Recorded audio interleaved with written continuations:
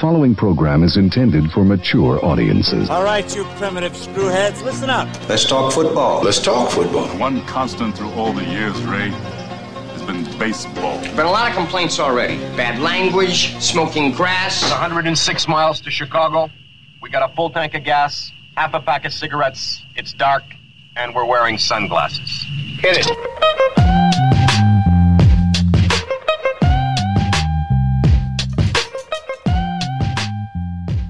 Very confused and undecided about who to vote for because you're one of the few people in your neighborhood to not have a political sign in your yard. Am I? I guess I didn't really There's pay much a attention. lot on the way here. Yeah? A lot. Have you ever put a political sign in your yard for anybody? No, and I never will. Local race, national race? Not my thing. Good. My thing. I'm glad. I care, but I'm not an advertisement billboard. So good for you. I keep my stuff like that to myself. Pretty close, yes. That's what I've always admired about you. Except when Collis comes over and gets drunk and starts spitting off shit, and then I got to correct him. Right, Chris? Does that happen often? Oh no, just a couple times. Once in a while. Yeah. He'll be like, oh fuck you. Throwing Collis immediately under the bus. Under the bus. I love it. Ran him over, backed up, ran it over again. That's what you get. All right, this is the intentional foul. We are on a time limit this week because I got to go to some big Girl Scout thing. And you brought up a really good point. If there's any discounted Girl Scout cookies in it for me, that would be a very big incentive. But no, my little girl is moving up in the ranks after doing, God, what is it, 2-3 years at one level? I don't even know what the levels are, but she's ascending into the next level, being in second grade. So she's pretty excited. All these parents are going, and it's a big, well-to-do thing, and we do get free cookies at the thing. But I don't think that's going to come around. Well, that just means, then you have to, don't you kind of have to make it worth your while? Oh, good. I mean, if you're there and they're free, it's happening. It's like Farva at an open bar. Open bar, dude. I gotta get bombed here. Give me 6 Schlitzes. Yes. Line them up. Boilermakers all around. What kind of cookies do you have? Yes. How many and what's the variety? Well, we have these 3 flavors. Yes, I'll take them. That's right. That's how it's going to go. Yeah. All right, so we got 4 pages of stuff, and you were watching a lot of football because you were texting me about the quarterback. You and I were texting a little bit about the Bears and the Packers. Those are the only 2 games I really watched. I watched a little bit of Thursday night last week, and the good part is that the Bears, they ended early, so we saw the last chunks of a couple of different games before the Packers and Minnesota kicked off. So that, late dramatics in it was fine, but I saw Trevor Lawrence throw an interception to the waiting hands of from about 3:05 to about 3:45 was absolute chaos. There was so much shit going on my TV. I had the Red Zone on, and I had my dad and one of my buddies was over, and we were watching it. And it was like giving me a headache. Information overload. Because every single corner of my TV screen, there was something going on, and every one of them, every single play at the bottom, it turned yellow. Flag, flag, flag, flag, flag, flag. I'm like, people say baseball games take forever. Come on. All right, so that means after this week that your mine, Dan Saunders, mine, Chicago Bears are leading the division. Leading the division. They're in the driver's seat to win the North now. They're 1-0. How did that Kentucky Bluegrass hold up that they just installed? I don't know. I think it's, if you ask Bill Murray and Chevy Chase, I think it's better to smoke. You get stoned off stoned to the bejesus off of it. Well, I don't think that when the Bears resodded Soldier Field that they expected it to rain like it hasn't rained in months. Like they were prepping for Noah's Ark. It was ridiculous. Yeah.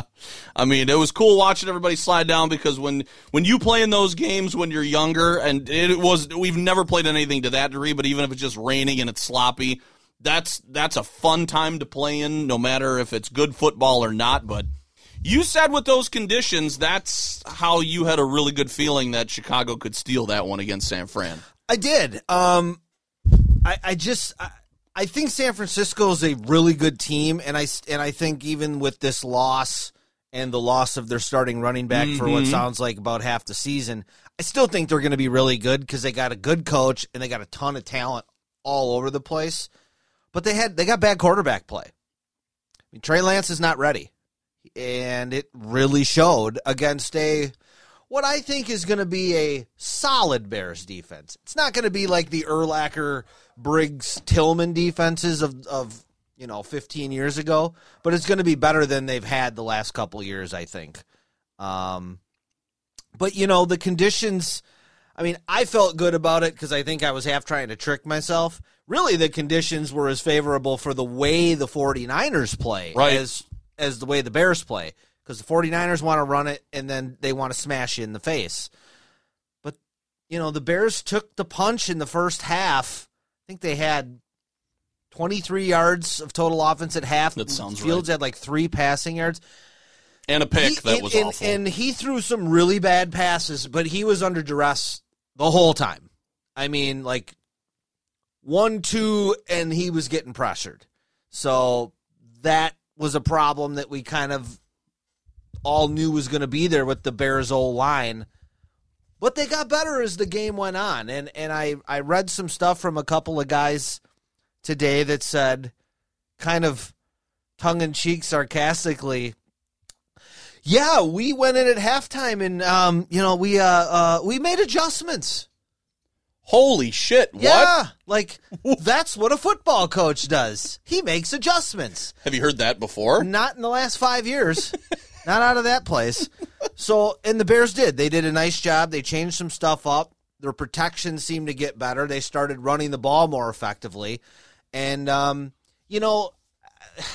watching that game, and I was talking to my dad, and I said, I don't think Justin Fields is ever going to be a super dynamic passer. I don't think he's ever going to be, I don't know, obviously, he's never going to be a Mahomes, Rodgers, and I'm not saying as good as them. I'm just saying stylistically. I don't think he's ever going to be a traditional drop-back player. Drew Brees. I think he's got to be a guy that he's at his best when he's moving around, and it's kind of schoolyard stuff when he can use his athleticism. Because the big plays the Bears had were off of that. And it was nice to see. Your boy St. Brown caught a touchdown. Dwayne Heavy Pettis, he caught one. He caught like a 50-yarder. They were able to get some action out of the run game with Herbert and Montgomery, and that's an interesting one because I had heard some stuff in preseason about this regime really liked Khalil Herbert. They weren't sure how well Montgomery fit in, but as we've seen here throughout the last couple of years, you gotta have 2 guys. It's almost like if you don't have 2 guys, you don't really have a running back stable unless it's Derrick Henry. But I like what Fields did. The numbers weren't great. Like I said, he made some big plays. He showed good leadership. When he was kind of getting knocked around and they were struggling in the first half, he wasn't hanging his head. He was walking around, patting guys on the back, trying to keep everybody going. So all of those things are very encouraging. I was pleasantly surprised with the defense. I thought the rookies defensively for the Bears in the secondary, I thought Brisker was real good, forced a fumble and recovered one on the first drive off of Deebo Samuel. I thought Gordon looked pretty good at times in coverage. So, I have no illusions that these guys are going 11-6 and going to compete for the division, but good opening win, something to build on, and at least for a week, I didn't have to wake up this morning and turn the TV on and listen to, the Bears might be the worst team in football. They're not saying that. That's a change. Which is nice for this year because a lot of prognosticators were calling them one of the 2 or 3 worst teams in the league, and I don't think that's going to be the case. I would think it's just nice to not be completely deflated after your first game. Mm-hmm. And I know that has happened. That game, when it was 10-0, it could have easily become like 27-0 real quick. Mm-hmm. And it didn't. And you can blame some of that on the inexperience of Trey Lance and the ineffectiveness of their offense. But I think you got to give the Bears a little credit defensively because they made some stops. And I remember there was a point in the game where I think the Bears were up 13-10 or something like that. Yeah, 13-10 because they missed an extra point. And one of the announcers said, "Can you believe the Bears are winning this right now in the fourth quarter?" And it was kind of one of those games where, like, you're watching it, you're looking at personnel, talent. 49ers should be winning this game, but the Bears were able to hang around, and, you know, your quarterback makes a couple plays, and you win the football game. So, well, it's another team for me to be worried about after the way that Green Bay looked in the opening weekend, and I said it last week, and I'm standing by that. I think they're going to go 1-2 to start the week. To start the year, I think there's a decent chance that they go 0-3. I think there's no way they're losing or beating Tampa Bay down in Florida. Be tough. They always play badly, no matter if they're playing the Dolphins or the Buccaneers. Doesn't matter. They're just very bad down there. Even when they're playing in Jacksonville against the Saints, they just don't play well. But this was, for Green Bay, this really felt like a repeat of last year. And I was waiting for somebody to say, it took a while before somebody to say, well, another year of the preseason gone by and none of the meaningful starters playing. And another year of them looking like shit right out of the gate. I mean, that's low-hanging. It's hard at this point to not form a correlation, right? To me, it is. It's just like a pattern of history here. Whether it's low-hanging fruit or not, it's right there. Yeah. I mean, that's the easiest place you can go.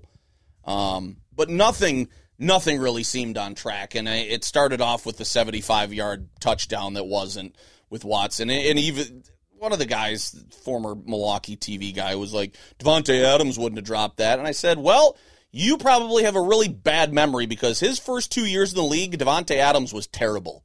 He was dropping stuff that was right to him that looked just like what Christian Watson did. So, there were a lot of drops. Dobbs dropped another pass. It was nice to see Tanyan come back from the knee injury. I thought they didn't do enough with Aaron Jones. A.J. Dillon. I agree. I saw at one point Jones had 5 carries, and Dillon had 10. Mm-hmm. And it's like Dillon caught 5 balls out of the backfield. And I understand that, this year they want to make him a bigger part of the offense, but you can't do it at the expense of Aaron Jones. No, because he's your most dynamic guy. Correct. That's the exact word I was going to use is dynamic. They split him out a couple of times. They did some wheel routes to him out of the backfield a couple of times, but they just didn't really give him the ball, and we've seen this as a pattern, and I don't know why it is in Green Bay. It's just that you have this heavy reliance on your quarterback, and playing from behind, sort of dictates the style about how often you give the ball to your running back. I get it, but McCarthy was guilty of the same thing, having a good running back, but we're only going to give him the ball 5 times, in one half. Mm-hmm. Like, it didn't really make any sense. So body language from Aaron was really bad again. Just pissed off at a lot of his receivers. He was sacked 4 times, fumbled, threw an interception.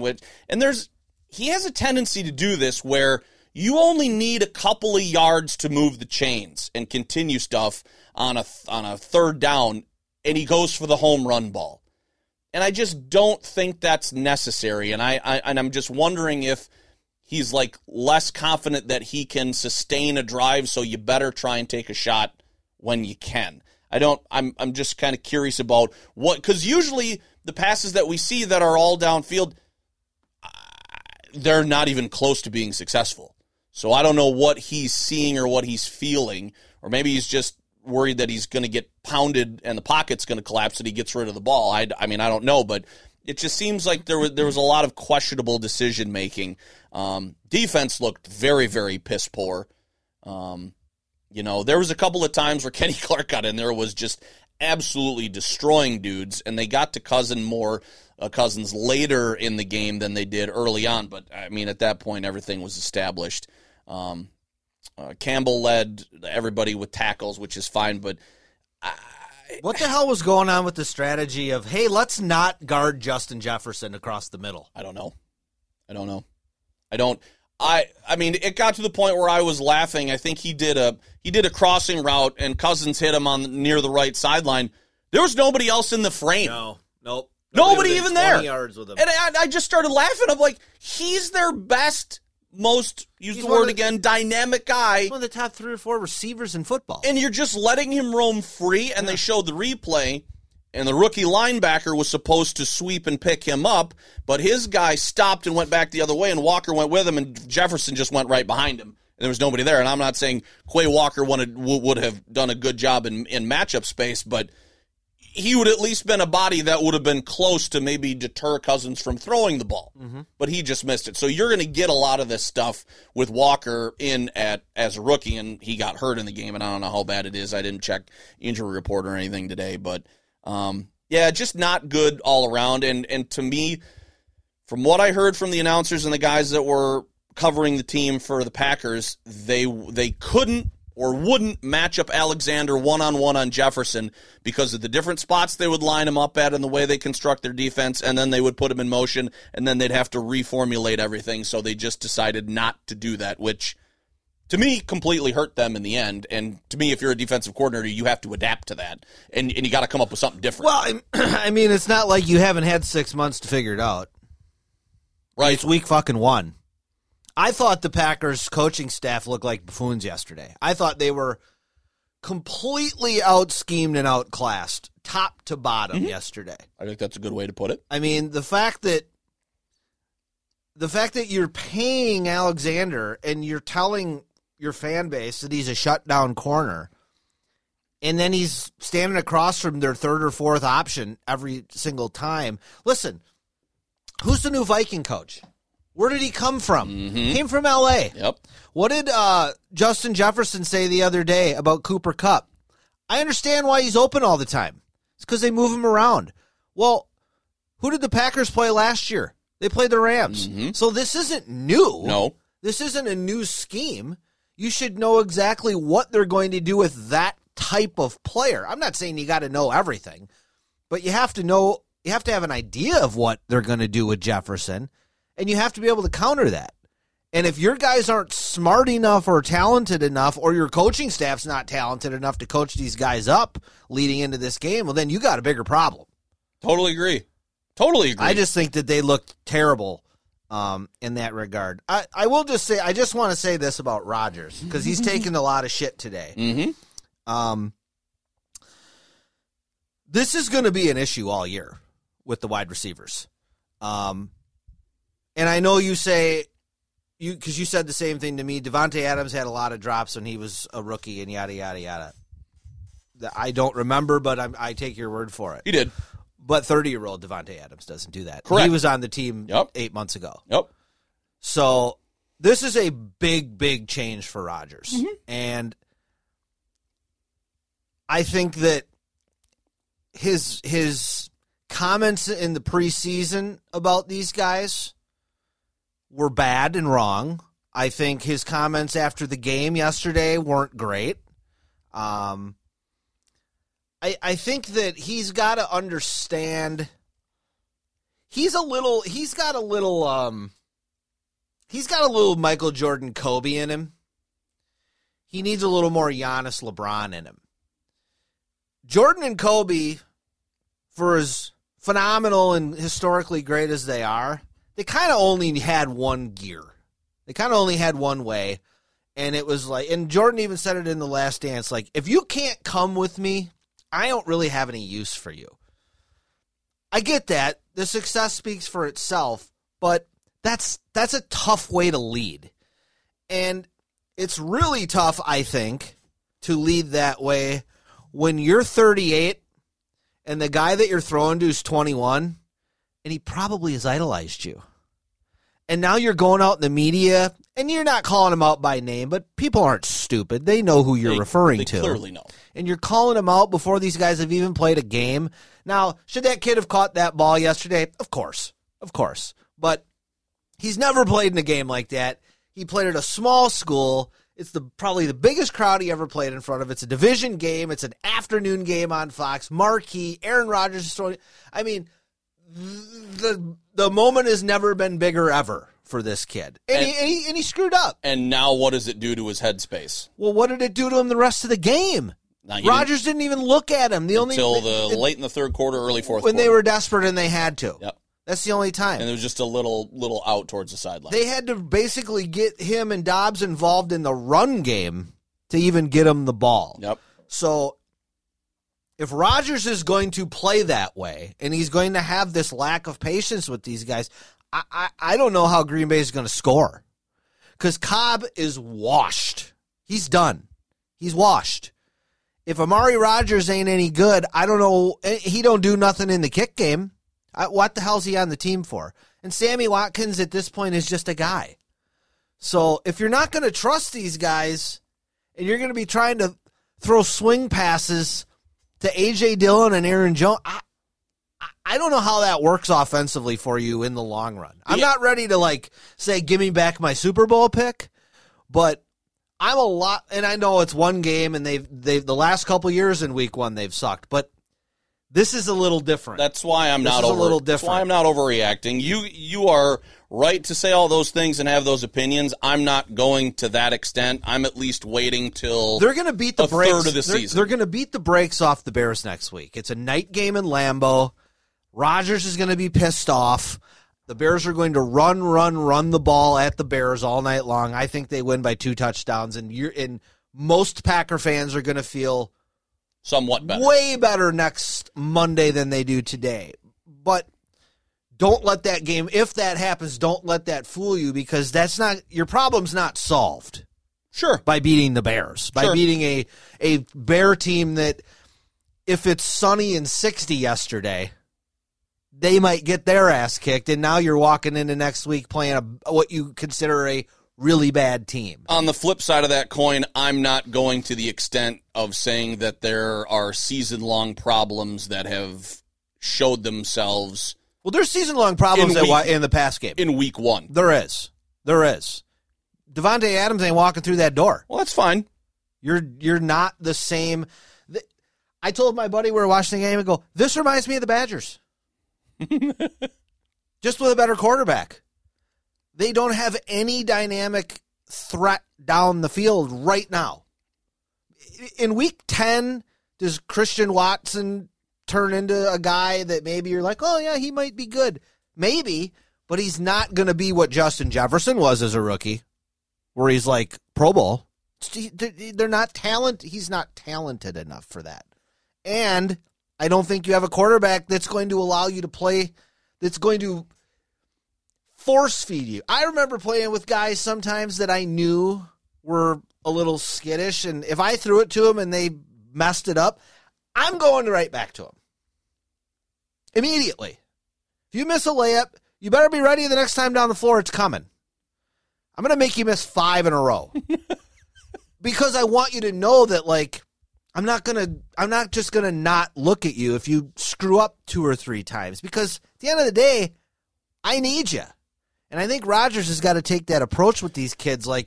Dude, I get it. You fucked up a 75-yard touchdown. It would have been great to start the year off that way. But I need this guy. I got to bring him with me. And this is where I would like some of the folks covering the team to delve into that a little bit and say, hey, your leadership style is this. Don't you think it might be better served as this to help out and just to see his reaction and what he does? Because nobody's really done that to him, because he's just been allowed to go free and clear on his merry way doing what he does because he's Aaron Rodgers. Speculation. I would assume he's look at my success. This is how I operate. But like I said with the comparison to the Jordan thing, it's like, dude, these guys are 16, 17 years younger than you. They've watched your entire career. Some of these guys have idolized you. So you have to approach this differently than you would have when you were yelling at Jordy or Kuhn or Jennings. These aren't your contemporaries. And it's also not one guy. Exactly. There's a lot of youth on this team that kind of needs some nurturing. Allen Lazard being out hurt, and I'm not saying he would have made all the difference. And having both of your tackles gone definitely hurt, because he was running for his life a lot. Like I said, 4 sacks and a fumble, and threw a pick where it I think Minnesota's better. Oh, absolutely. I just think they have better. I think they have more talent. Absolutely, and they seem reinvigorated. Yep. It just seemed like a different Minnesota team than coached the last few years. They've modernized. They went away from this. We're just going to run all the time shit. That's why Dalvin Cook always got hurt.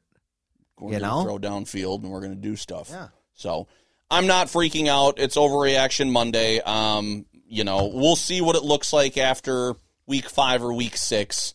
I'm not expecting any huge change, like you said, out of the Bear game or the Buccaneer game. After that, we'll just see where we stand after 4 or 5 weeks. Yep.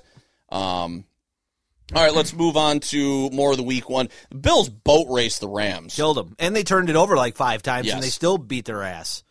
I think the Rams are in a little trouble. See, It's going to be hard for them to repeat, man. Oh, it's hard for anybody to repeat. I get that. It's going to be hard for them, I think, to win their division. I think Stafford is not 100%. Oh, I know. Their run game is not good. And it looks like losing Von Miller might have been a little bit more of a big deal than people thought. No, did the Saints and the Falcons, was that a last-second field goal?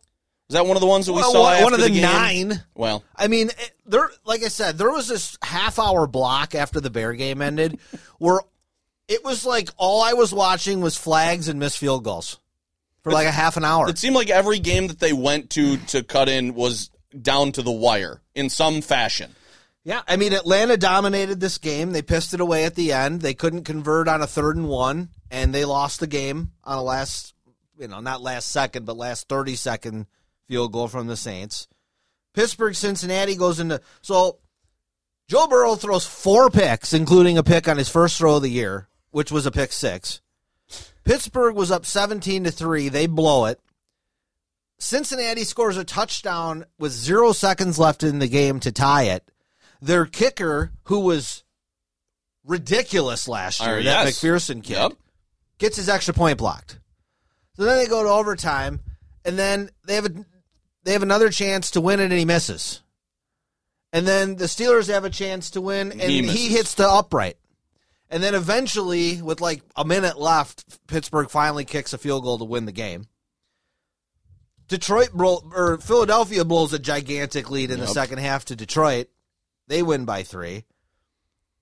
I didn't see any of the Miami-New England game. I think that and the Baltimore those were the only real dominating games, except for the Chiefs. Yeah, they're the only 2 games I didn't see anything of, and I'm kind of glad I didn't because I think the Patriots and the Jets are both going to be pretty rough this year.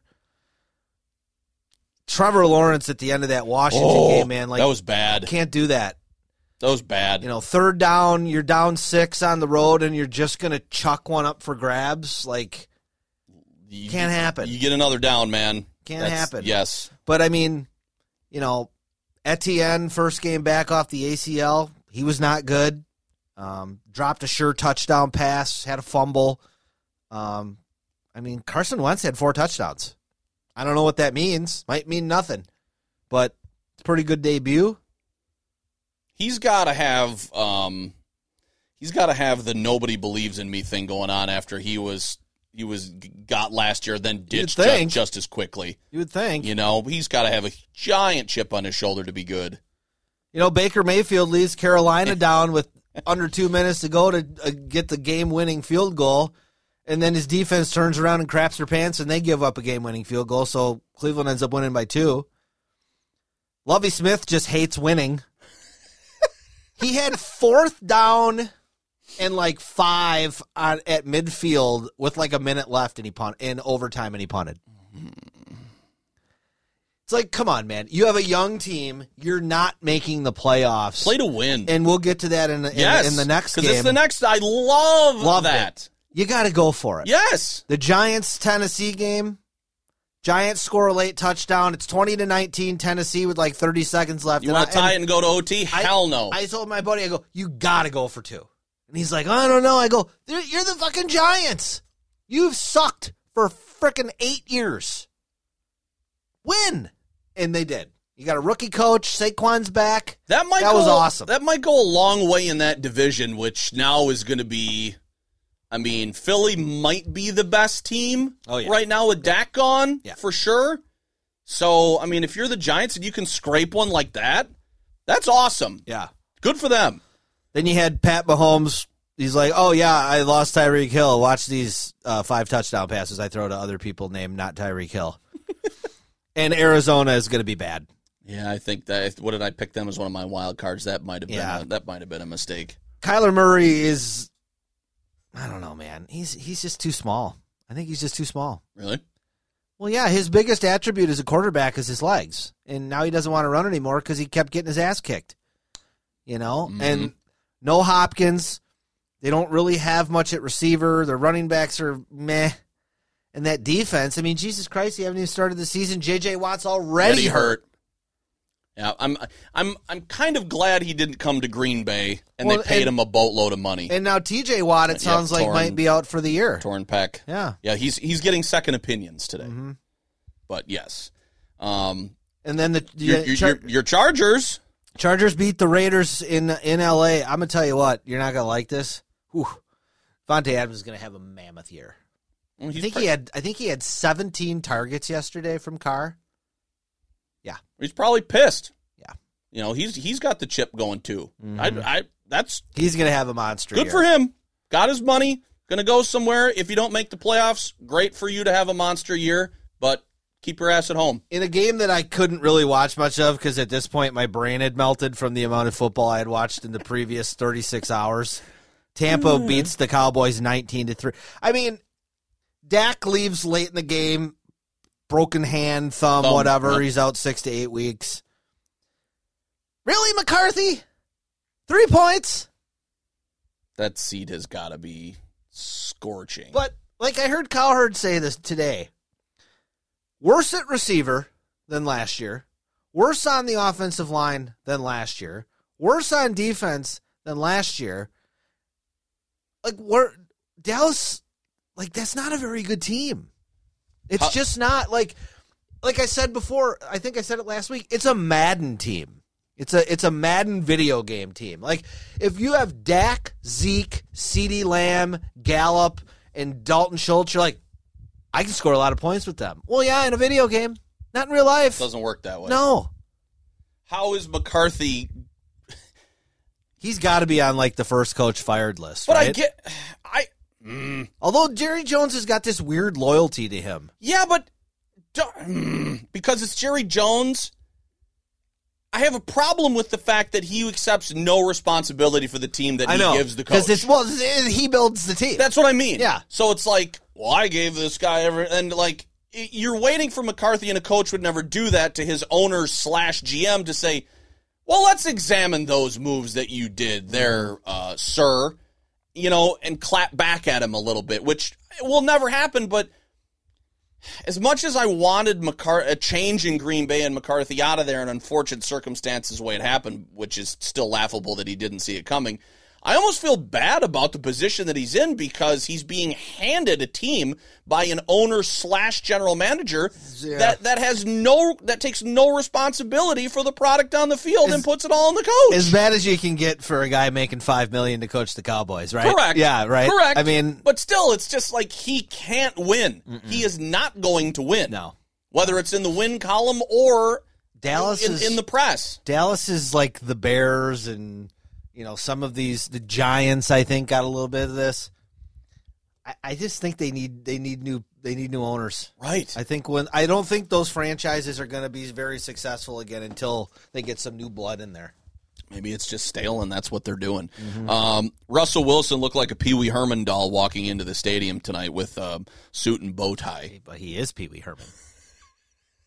I mean, if there was ever a quarterback that was the closest to Pee Wee Herman, it's Russell Wilson. I mean, straight corn on the cob. Oh, I stopped and I just shook my head. I'm like, yeah, that's what. Okay, all right. I mean, he's like a cardboard cutout of a person, right?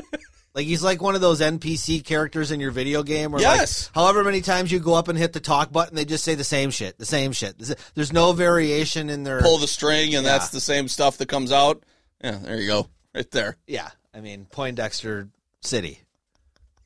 I don't know how he pulled Ciara, but good for him, man. No, I don't either. So that's going on tonight as we record. I don't think I can watch any of that game. I'm just not really interested. Well, the Brewers are off. I might. I want to see how Seattle greets him. Might be a movie night or something, or a catch up on some TV night. All right. I don't know. Okay. That's fair. I might click it on for maybe 20 minutes, half an hour. I did, though. Yesterday, I watched the full Bear game, almost the full Packer game, and parts of every other game, not the Miami-Baltimore games. You'd have been exhausted. I was. I told you my brain had melted by about 8:30. I was just out. Wow. I couldn't handle it. Well, and that doesn't even factor in what I did on Saturday, which we'll get to. Okay. So. All right, so let's jump to week 2. How about a second straight decent Thursday night game? This is a big one. I like this. And this is a big test for your Chargers going to Arrowhead. Well, they won there early last year, so we'll see if they can conjure the same magic. But I think this is a bigger game for KC. I mean, obviously they're at home, but I think they're kind of pissed off. Chargers? I think Kansas City's pissed off. Okay. I think they're kind of like. I think guys like Mahomes and Kelsey and Andy Reid are looking around going, "You really think Tyreek Hill made this team?" Or are they still Like, pissed what are you off from talking about? last year for not getting to the Super Bowl? Well, sure, of course, but I'm just saying, like, in terms of like the disrespect, it's like Tyreek Hill. He's 5'2". Like, what are you talking about? Like, Patrick Mahomes and Andy Reid are the reason why the Chiefs are good. I'm glad that you call him Patrick, by the way. Patty cakes. And not Pat. Yeah. Who you got? I'm going Chiefs at home. Okay. I'm going because and Keenan Allen got hurt yesterday, a hamstring injury, and I haven't heard his status. So if he's not able to play, which on a short week in week 2, I wouldn't play him if I were them. No. So that could be a big loss. All right. Browns and Jets in Cleveland. I'm gonna go Browns. Can you ever pick the Jets to win a game? I don't think so. Not until they're they not do. going to go winless, but I can't ever pick them. Correct. Unless is there somebody that's worse in the league? Do we think right out of the gate that they might be able to beat? I don't know. I and don't remember their schedule. So Okay. I mean, just maybe, pick one. Well, Houston, Okay. Jacksonville. perhaps. Okay. So we're not Atlanta, picking, maybe. Okay. So we're not picking the Jets until we see one of those teams down the line. Yeah. Which you're right. I'm not familiar with their schedule. You think Detroit's going to surprise some people? Well, they better surprise some people this week. I think Washington goes in there and beats them. I really do. Yeah, it'd be another 0-2 start to a season for the Lions would be tough to. Tough to handle. I'm just not on board with the Lions' resurgence until I see something. I get it, man. And so I'm far, with you. I think I'm more hopeful that could be than anything because it's just kind of like I don't hate the Lions. No, we just don't think of the Lions. No. We don't consider They're the Lions. they're in our division, but meh. It's usually at worst you split with them. Right. You You go over there and they put up monster numbers and you play like crap. You go over there and Megatron scores 3 touchdowns and Barry Sanders makes you look like a fool, so maybe you lose up there. But yeah. But then you get them at their place and it's not even close. You're like, oh yeah, they play in a dome. They can't win in the cold. Right. Tampa Bay and New Orleans at the Big Easy. Brady's 0-4 against the Saints since he's been in Tampa. Really? And those games have not been particularly competitive. Okay. New Orleans has really beat their ass. So is this the one? Or are you going with history? I didn't like what I saw out of Tampa. Okay. The little bit I did see last night. I'm going Saints. Okay. Giants going 2-0? No. No. Uh-uh. Got Carolina going to New York and beating them. What did I hear? Daniel Jones, like in his last 15 road starts, is like 9-6. In his last 15 home starts, he's like 3-13 or 3-12. I think he must sense that everyone in New York hates him. So he just plays better when he's on the road. I don't know. That's fine. That's fair. I mean, Saquon was awesome yesterday. So, I mean, is he going to run for $180 every night? No. I doubt it. Conventional wisdom So, says no. I'm going to go with the Panthers. Patriots and the Steelers. No TJ Watt, but like you said, New England looks bad, and now Pittsburgh's at home for this. Boy, I don't think either one of these teams are particularly very I good. would agree with that But sentiment. I guess I'm going to ride the Mitch train one more time, and Okay. it's a home game for the Steelers. I'm going with you on that. You know, two road games at Miami and at Pittsburgh. That's a tough start for the Patriots. Colts, I think, are going to crack the win column. I think they go to Jacksonville and win. I just do. It's crazy that nobody in that division won a game yesterday. I don't think it's crazy because. Well, actually, and not all of them lost. No, because there was a tie. Because there was a tie. Yes. Isn't that something? I don't care. No, I don't care who wins. No, it's a bad matchup. Black it out, please. Don't put it on my fucking red zone next week. I don't even care. I got nobody. I mean, the only guy there's 3 guys worth caring about. Jonathan Taylor, yes, Etienne, and Trevor Lawrence. Other than that, don't care. Whatever. I would love to see the Dolphins go to Baltimore and win because I think this might be a decent year for Miami, but this is a big one that if they want to say, hey, we're here, and with this new, Totally agree. I got the feeling from what I was reading and from people that were talking about it that this Dolphins with the new sort of feel to it, this could be a thing. And it's a potential tiebreaker game in the conference. There you go. Because I think that Miami's not winning the East. Buffalo is. Correct. Saying all this barring injury. Yep. And I think Baltimore and Cincinnati are going to be neck and neck for the North. So, yeah, this could be a big game down the road in terms of that stuff. But, yeah, to get a signature road win against a pretty high-profile quarterback, I think would be mammoth for Tua. Rams and the Falcons. This is a stomping. Atlanta's going to be a sneaky 2-0, even though you don't think that they are worthy of being talked about at 2-0 level. Who? You, the Rams, because you don't think that you think they're in trouble. I wrote that wrong. They should be 0-1 because they lost. Oh, that's to right. Buffalo. No, they lost. Okay. No, I think they're going to stomp Atlanta. I still think the Rams are good. Okay. I just think that they're not going to be as good as last year. Okay. Seattle always gives the 49ers problems, even though they're probably bad. I'm not sure whether I see that happening this year. If the Niners lose this game, or let's say they win like 16-13, when does the Jimmy G army come out and start going, why are we doing this right now? We have a chance. We have like a Super Bowl caliber roster. Why are we forcing in this kid that's got no experience? I think probably depending how the next 2 weeks go, I think you start hearing rumblings by week 4, and then it becomes a full-on thing by week 5. Yeah, because I got to think that you think sooner? Well, I got to think other teams around the league, like a Dallas or whoever the next team is to lose a quarterback, is going to go, why don't we just trade for Garoppolo? Now, correct me if I'm wrong, and I look at this stuff when it happens. I think he got his money guaranteed, and I think he's got a no-trade clause. I think. So but I mean, if all these teams could be calling, would he no trade? Why would you veto a trade to the Cowboys? Maybe you just don't want to go to an organization. Maybe he just wants to play. I don't know. Maybe he thinks eventually he's going to get his job back. That could be too, and he likes where he is. I don't know. Yeah. Dallas and Cincinnati. Well, there's a couple of 0-1. I think this is a lucky break, no pun intended, for Cincinnati with Dak being out. Catching them. I don't see any way they lose that game. Okay. Vegas, you think at home will probably kill the Cardinals? I would think so.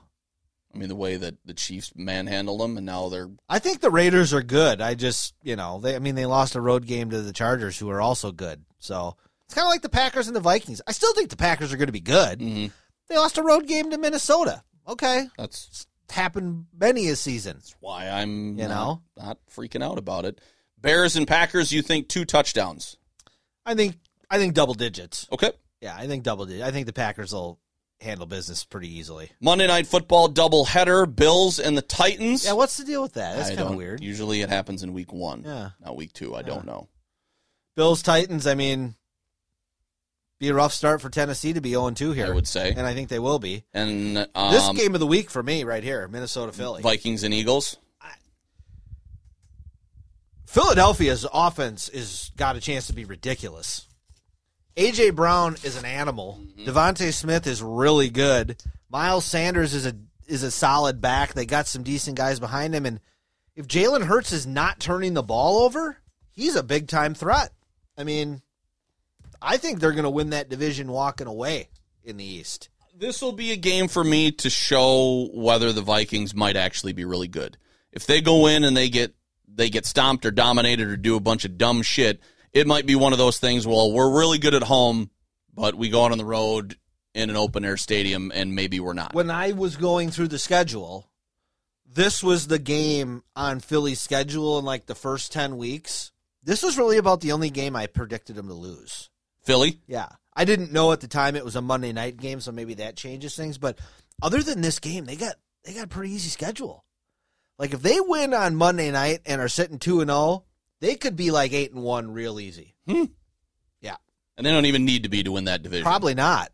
I would think. But all right, good week in the NFL. We're 45 minutes deep. I got a little less than a half an hour, so let's roll through. Let's go right to college football. What a piss-poor job by Wisconsin. 17.5-point favorites at home, Washington State, and give it to Nakia Watson, man. I mean, he came in and... Where is he from?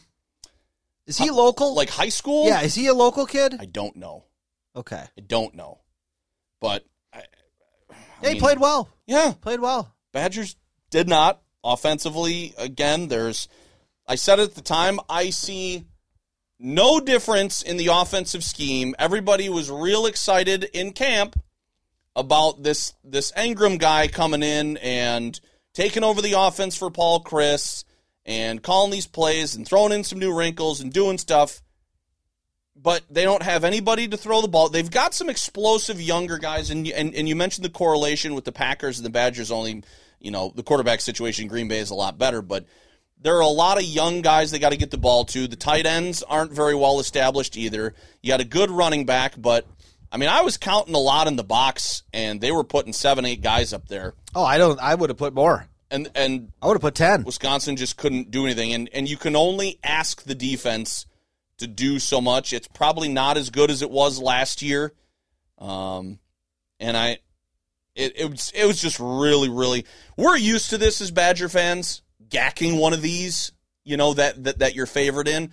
It doesn't ever make it any easier when it happens because you always think you can move past it no matter what kind of team you got. Like Washington State, they barely fucking beat Idaho last week. Idaho? And they come into Madison and you win? That's terrible. Yeah. I mean, that's inexcusable to me. It just is. So yeah, I think Mertz is very average. I think he's just an average Division I college quarterback. There's nothing special about him. And because of that, he can't bring the other skill guys. He can't elevate them. Right. He can't throw them open. He can throw it to them if they're open, but he can't throw them open. He can't make a play for his guys. I just look at the Badgers and the state of the program with Paul Chryst, who I don't think anybody in that athletic department would have the stones to fire unless Big Daddy Alvarez okayed it. But I just think they've peaked as a program, man. I've said this now for a couple of years. Unless they're willing to change, and I'm not talking about like Gary Anderson right. change, because that was like a complete 180 shift. Yes, it was. I just think they need to modernize their offense. I just don't think anymore in major college football against good teams with good defenses, you can just keep running and running. Because even the guys on TV during the game in the fourth quarter, from about the 11, 12-minute mark, they kept going, well, just kind of chipping away. Is it going to take its toll? No, it's not going to take its toll. Washington's defense was good. If it hasn't by now, they had athletes. Good. They had depth. They were running a lot of guys in and out. When you play those kind of teams, as big as your line is and as good as Braylon Allen is, it's too predictable. You don't have a threat down the field. And your quarterback, every time they tried to go downfield, overthrow. Every time. So I don't know if it's a function of, do you have to change your recruiting strategy in order to change your offense? Do you change your offense in order to get better recruits? I'm not sure what the correlation is. I do think that the Badgers and the sweater vests, as I call them, the check writers up there, I think they have a very big prideful boner over the fact that they get NFL running backs and NFL linemen but the to linemen, go in. It's not as much as it used to be. Linemen right now for Wisconsin are not that great. This line is very, very average to match the quarterback. But I think they like that being the identity of the program. We can go Ron Dane, Melvin Gordon, Monty Ball, Jonathan Taylor, Anthony Day. We can bring out all these great running backs we've had over the last 25 years. And it's like, that's cool, but you haven't really evolved your program. And I don't know if it's stubbornness or, I mean, look, I saw something the other day. The Badgers have like 25 guys in the NFL. So when people say, well, the Badgers can't do this stuff and they can't compete at the highest level because they can't recruit, they don't have enough talent. Well, that's bullshit. Just by virtue of how many guys are playing professionally. And you can't tell me that the coaching is bad, because if they're recruiting 2- and 3-star guys and they in the keep NFL, repeatedly putting these guys, well, then obviously you can coach them up. But you haven't been able to coach up a quarterback. And you haven't been able to coach up wide receivers. And when Paul Chryst came back to college football years ago from the NFL, he was supposed to be this innovative offensive mind and a quarterback guru, and that has not translated. So I don't know what the answer is, but, if we're just going to keep doing the same thing, it's going to be a lot of 9-3 years. And, yeah, you might win the West. West right now looks bad. You're not going to win it when UCLA and USC join the West. But you might win the West this year, and then you have the dubious task of going down to Indianapolis and having Ohio State kick your brains in for 60 minutes. Minnesota right now looks like the best team, and I don't know who they've played, but they've blown out both of their opponents. I mean, Iowa just lost. Iowa, fuck. I mean, that first game was an embarrassment to anybody who's ever thrown a football. That was awful. Speaking of the Big Ten West, Nebraska lost to Georgia Southern at home, being 3-touchdown favorites, and they finally they needed to get rid of this guy so fast they couldn't wait till the end of the month where his buyout was cut from $15 million in half. They said, well, you need to go right now. We're fine writing you this check. That's amazing to me. Shocking. That when I saw he got fired yesterday, I almost fell out of my chair. Because this was the guy, this was supposed to be the savior. Yes. He's a former player. The athletic director's a former player, Trev Alberts. I think they even played together, if I'm not mistaken.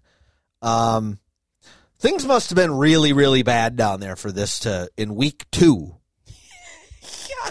I mean, there were rumblings last year. I mean, obviously, he was on, he didn't have a short leash. He was on a choke collar. But then Dublin a couple weeks ago, losing to Northwestern. Now this to the Georgia. I mean, oh man. Well, they're just one of those programs, like another one on this list, Notre Dame, who got embarrassed at home by Marshall. They just can't get out of the 70s and 80s. And it's not, and I don't even mean with style of play. I just mean with mentality. They still think they're relevant programs. And the media still thinks Notre Dame is. That's why they keep voting them in, even though they don't belong. They get in there and they get stomped. But at least the voters have realized Nebraska now is a garbage program. But and it was funny all day yesterday on Fox. They kept promoting and promoting and promoting. Next Saturday, Oklahoma, Nebraska. I'm like, you couldn't find me a game I'm less interested in. No kidding. Than that. Hey, why don't you come over to this channel and watch a blowout? I might even be more interested now that Nebraska fired their coach than I would have been at just the matchup. I'm way more interested now. Because my dad said, Jesus, that was the game when I was a kid. And I go, well, it was a big game when we were kids. Mm-hmm. It hasn't been a big game in a long time. No. One of the other big upsets was Appalachian State over Texas A&M. They couldn't get out of College Station last night, and they had to stay at the team hotel that was already booked. Yeah. They had players sleeping in the hallways, in conference rooms, in the lobby, and shit like that. They got out of there at 3:34 in the morning, which I'm sure didn't kill their mood. If you're a head coach of a power conference team, and your athletic director walks into your office and says, hey, I'm thinking about scheduling Appalachian State. Nope. No, thanks. No. Nope. No. They've gone into the big house and won. Yes. They went into College Station and won. For a tiny school to win in those two places, That's unbelievable. It's awesome.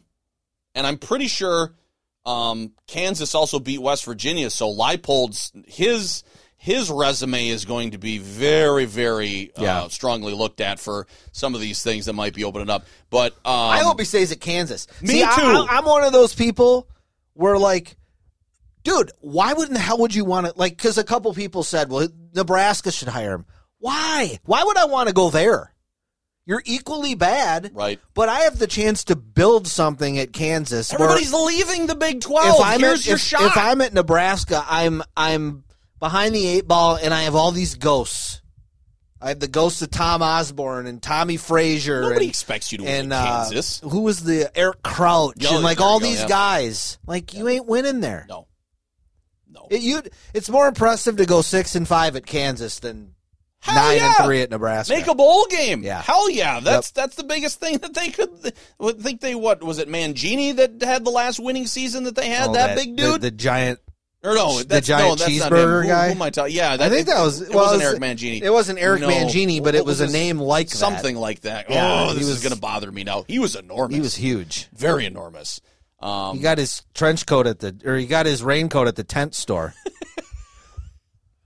I didn't watch any of Texas Bama. We were doing. Well, I watched. We were at Perkins Stadium. So I was trying to keep up with the Whitewater game, and then the ending of that was nuts, and Alabama ended up winning on a last couple second field goals, and they got every call, which I said to you, that's what Alabama needs is breaks. Yeah, but so I don't know. Is that quarterback out for a while? Yeah, I think several weeks. For Texas, yeah. People were expecting Texas to be good this year. Well, they were looking pretty good until that kid got hurt. Well, and then they brought in their backup, and he was very limited. So, all right. A lot of fun stuff happened, a lot of storylines in college football that I'm loving just as much as the NFL. I got about what do I got? About 15 minutes. We can breeze through a lot of this baseball stuff. You want to get to basketball and hit some local stuff. Go ahead and just start pounding the Brewers are 75-66. They're still second in the Central, 8 behind the Cardinals.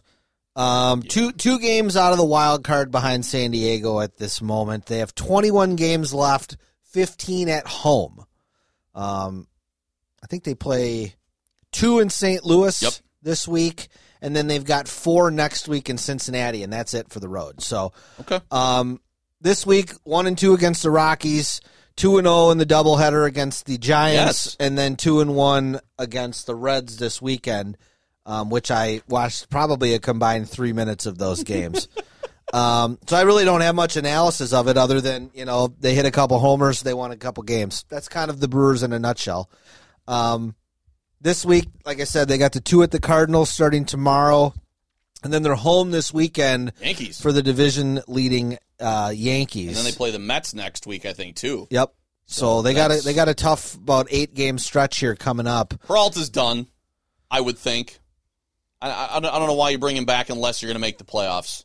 I mean, I don't know what the diagnosis is, but you just worked all year to bring him back, and then he comes out and he's showing some effects. I just don't know why that's worth it. I really like Freddie Peralta. Freddie Peralta's hurt a lot. In these 3 years he's been up, he's missed a lot of starts. And they gave him a lot of money. I think they were hoping to pay him before it was time to pay him. Well. But that's disappointing. And now Lauer's got some elbow problems. He's on the DL or IL, whatever the fuck they call it in baseball. And you're trotting out Jason Alexander and some of these other guys that, nice story, but you're trying to if you're trying to make the playoffs, which the Brewers apparently tell me that they are, right? That's not great. So I don't know. Other than that, I just didn't watch much this week. I was in pretty heavy football mode. For sure.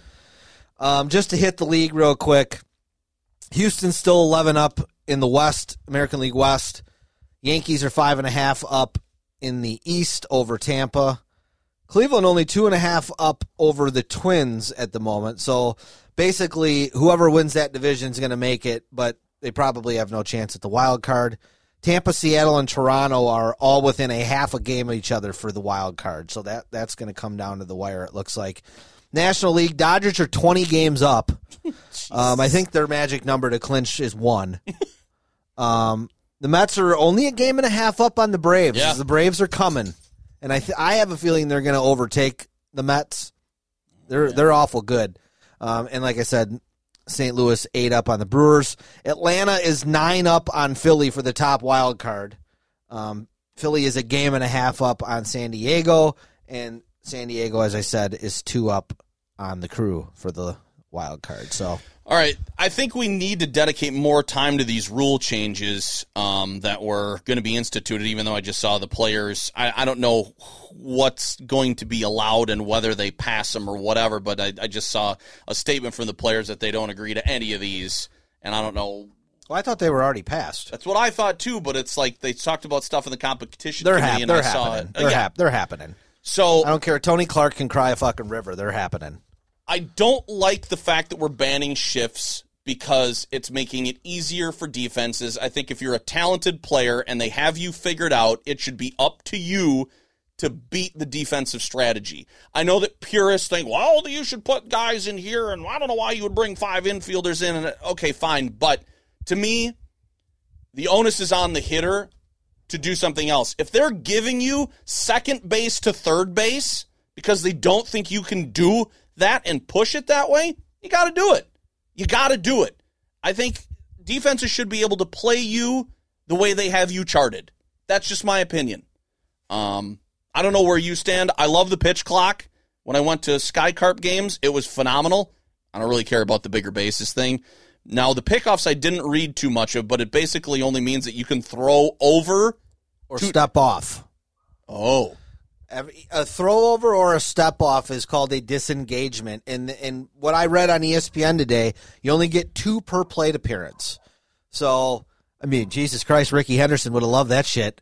You throw over, well, now I can get halfway to second base. Right. So I don't know. I'm a little foggy on. I am as well. On so that one. Are you then allowed to back off after the batter steps out and he calls time because the pitcher's taking too long? Well, like, to that me, all factors in on the pitch clock though, because the pitch clock is ticking. And fair, yes, I didn't consider. You get 15 seconds to throw the ball when the bases are empty. 20 seconds when there's a runner on, but the batter has to be in the box no later than the 8-second mark. So interesting. Yeah, this is going to be a lot of getting used to, but they'll prep for it in spring training. And it's one of the problems we talk about with football with all the flags. There's too many rules, right? And I think these referees and there's just more. There's too much shit to look at. Yeah. They're not looking at the stuff that matters. It was easy with the pitch clock in the Sky Carp game because the pitcher could see one. It's kind of like it's like a shot clock in basketball or the play clock in football. One's in the outfield, one's behind the plate. Mm-hmm. Everybody that needs to see one can see one of them. Initially, I don't like the banning of the shift because of all the things you stated. If Rowdy Tellez is up and there's 4 dudes on the first base side of second base, well then, goddamn it, swing later and hit it down the third base line. I don't care. And people would argue, well, yeah, but he's being pitched this way and da-da-da-da-da. I get it, but figure it out. I'm from the old school as well as you, where I think the hitter should have to adjust. Yes, but I read a couple things today from some players. This isn't how anybody plays growing up. No high school team plays that way. No college team plays that way. And you don't see it a lot in the minors. For shifting? For shifting. Okay. It's just something that you just don't really see growing up. And then as like a position player in the field, like, well, what position are you playing? It really muddies the waters with a lot of that stuff, especially at the younger levels. I don't know about the major league level, how much it muddies the waters, but it does muddy some things up. My question is, like, can you never do it? Because, like, it's game 162, or it's game 163. The Brewers and the Cubs are playing, and let's say it's a tie game. bottom 9, Cubs are at bat, and there's one out. Can the Brewers have 5 infielders? Right. I don't know. I don't know. I don't know how that works, because you see that sometimes in a playoff game or even in a regular season game sometimes, where in the old days they would bring an outfielder in to have 5 infielders to be able to knock a ball down in the infield and go home or turn 2 or whatever. And because anything over the infielders had the game's over. It's right. So can you do that? I don't know. It's a good question. I don't know. But the bigger basis thing, whatever. Right. I don't even think that's where we're not even going to notice that, because it's like a 2-inch thing. I don't think so. I mean, most people when they talk to you, women I've talked to, they've never noticed the 2 inches. So I think we're safe. That was on a tee. Did you have that written down? I didn't. Just came to me. It's brilliant mind. That's why they call me the brain. That's right. All right. You want to talk some NBA Euro or some Eurobasket stuff? Just real quick. The Eurobasket's still going on. I know I've been talking about that. I don't know if anybody cares, but I do. Serbia, Jokic and Serbia were upset by Italy. Yeah. I saw a hilarious video. So Italy's coach got thrown out, and he was like basically standing in the tunnel watching the end of the game, and he's losing his mind watching it, because I saw some of the highlights, and the Italian dudes were just throwing in shit from everywhere. It was one of those games where like the announcers were like, "Are you kidding me?" Because they're American announcers doing these games, and they don't even probably know what's half going these. on. Like one guy got fouled, threw it over his head, and it went in. So there was just some crazy shit. Well, after the game, I saw a video, and it was a video of Giannis coming out of the locker room with his headphones on, like he was kind of getting ready to probably take the floor for warm-ups. And you just hear this scream in the hallway, and Giannis is standing there, and Giannis is being filmed from the back, and all of a sudden this dude is sprinting at him in a suit and like leaps into Giannis's arms. And he's like got his arms and legs wrapped around him, and he's going, yeah, I love you, Giannis, I love you, Giannis. And he kisses him on the cheek, and he jumps down and runs the other way. It was the Italy coach. After his team had just won, he was losing his shit. He saw Giannis in the locker, because he did an interview afterward, and he's like, yeah, I just saw Giannis in the locker room, and I jumped in his arms and kissed him. And he's like, what a great guy Giannis is. I just saw him, and I just jumped in his arms. What the hell? It was so weird. The whole thing was so weird. So anyway, Serbia's out. Italy moves on. Greece won their game today. They are now in the quarterfinals tomorrow against Germany. Germany does have a couple NBA players on it. Dennis Schroeder, Franz Wagner, who played at Michigan. His brother Mo Wagner, I'm not sure if he's on the team. Him and Giannis have gotten into multiple altercations, so that would be interesting. Okay. But if Greece wins, which I think they will play the winner of Spain and Finland in the semis Friday, and then the finals are on Sunday. So, just if you want to whet your basketball appetite a little bit, something to kind of keep your eye on. Is it on any channel? Is NBA TV carrying it, or I don't know. NBC I don't know Sports, if they're picking up the finals here or not. Gotcha. But all the preliminary stuff has been internet only. So, all right. Well, what do we want to talk about to wrap up for some local stuff? I got about 4.5 minutes. Well, you go. It's your story. Friday, Parker Craig. The story for me was the equipment over the game, which is sad because calling a game, and you and I have had our fair share of technical difficulties when we've been places. And we started at that Craig girls playoff game. Who did they play where they just got absolutely annihilated? Kettle Moraine. When we went to Waukesha South. Yeah, state champs.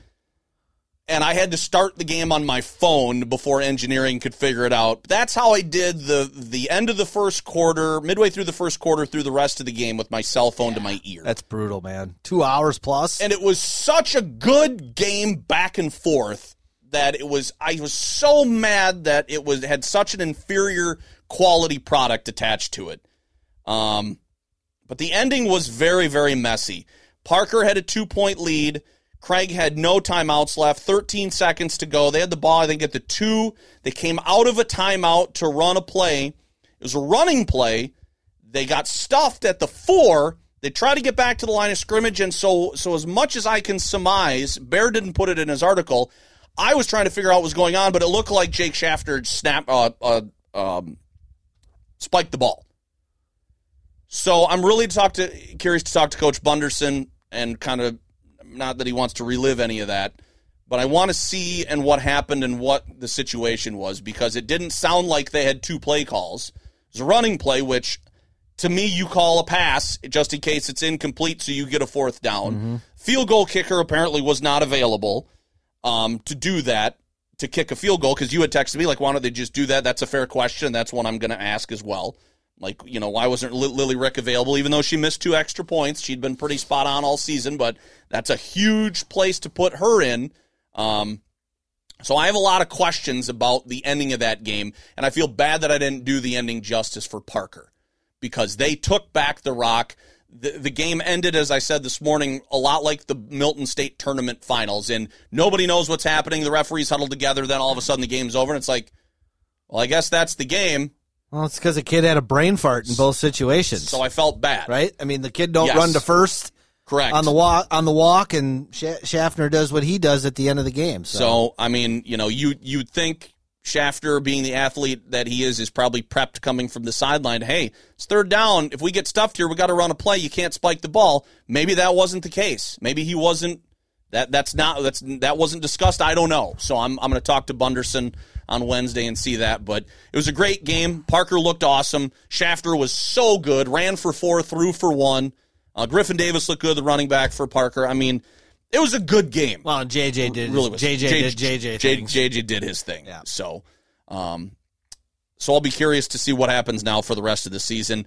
Parker is home against Verona. They pulled an upset over Middleton, which was unbelievable. And now Craig has to go on the road to a bad La Follette team. So that should be a good rebound. And I only got about a couple of minutes. I can't talk enough about what I experienced Saturday at Perkins Stadium. It was electric. It was phenomenal. Are those up on a podcast on Yes. Okay. Yes. They're on the CLO podcast site. If anybody wants to listen. Bill's out with COVID. Russ jumped in. Former player, brought so much energy and enthusiasm. Even stepped on me at the end, calling the touchdown prematurely, which I forgive him for, and that's fine. But the fact that Whitewater was able to stand 4 plays at the 1-yard line, and Mary Hardin-Baylor up 3, didn't want to just kick a field goal to go up 6.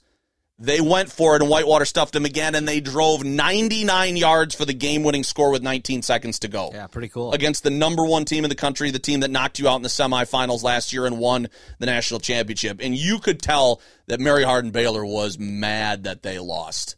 But you could tell the Whitewater was excited they won. It's only week 2, and the non-conference game will go a long way at the end if they don't manage to win the WIAC in getting them an at-large bid to the playoffs. Hey, we got this on our resume. That's pretty awesome after they put a huge clunker up against St. John's. Completely different team. Playing at home, completely different team. Now we're going to fly down to Georgia on Friday and see what they got on Saturday against Berry College. So nice. It was a great atmosphere. I'm going to love calling games from there. It was so excellent. Callahan and the sports information director, Angie, out there do a great job really taking care of us, and it's a great venue to call a place. And the atmosphere around that for that game was absolutely spectacular. So I'm looking forward. We're just kind of getting started with that, but I'm really excited to see where that goes. And I encourage anybody that's never been to a Warhawks game or goes to very few, come check this team out because the defense is really good. The offense really started clicking. And I think they and now there's 4-5 teams maybe ranked in the top 25 from the WIAC. Oh, wow. That's a lot. That's a lot. River Falls, Lacrosse, I think Platteville. There's only 8 teams in the league, so yeah, that would be a lot. I think Platteville snuck in there, Oshkosh, and Whitewater. Huh. That's a pretty deep conference to have that many teams ranked. Absolutely. In the top 25. So we go to Georgia this week, bye week next week, and then it's the WIAC, and it's a tough game to start. We go on the road at UW Lacrosse. So I'm really pumped. If anybody wants to listen to the game and check it out, tell us how we did, go to WCLO.com. It's on the podcast site for sports play-by-play. So I wish I could stay and talk about it more, but I got to go eat some free cookies. It's all good, man. All right, that will do it for this week of the Intentional Foul. We'll be back next week. Maybe Monday, maybe Tuesday. It's my last night of umpiring on Tuesday, so that's good, finally. Yeah. And get back on our regular schedule for the winter. Right, so we'll see we'll see what we can do from henceforth. So thank you for listening, downloading. Please subscribe. And as always, tell your friends. Until next week, I'm Josh. I'm Dan. We will talk to you next week. Sorry for making fun of you, Collis. Go Bears! You're not sorry. I'm not.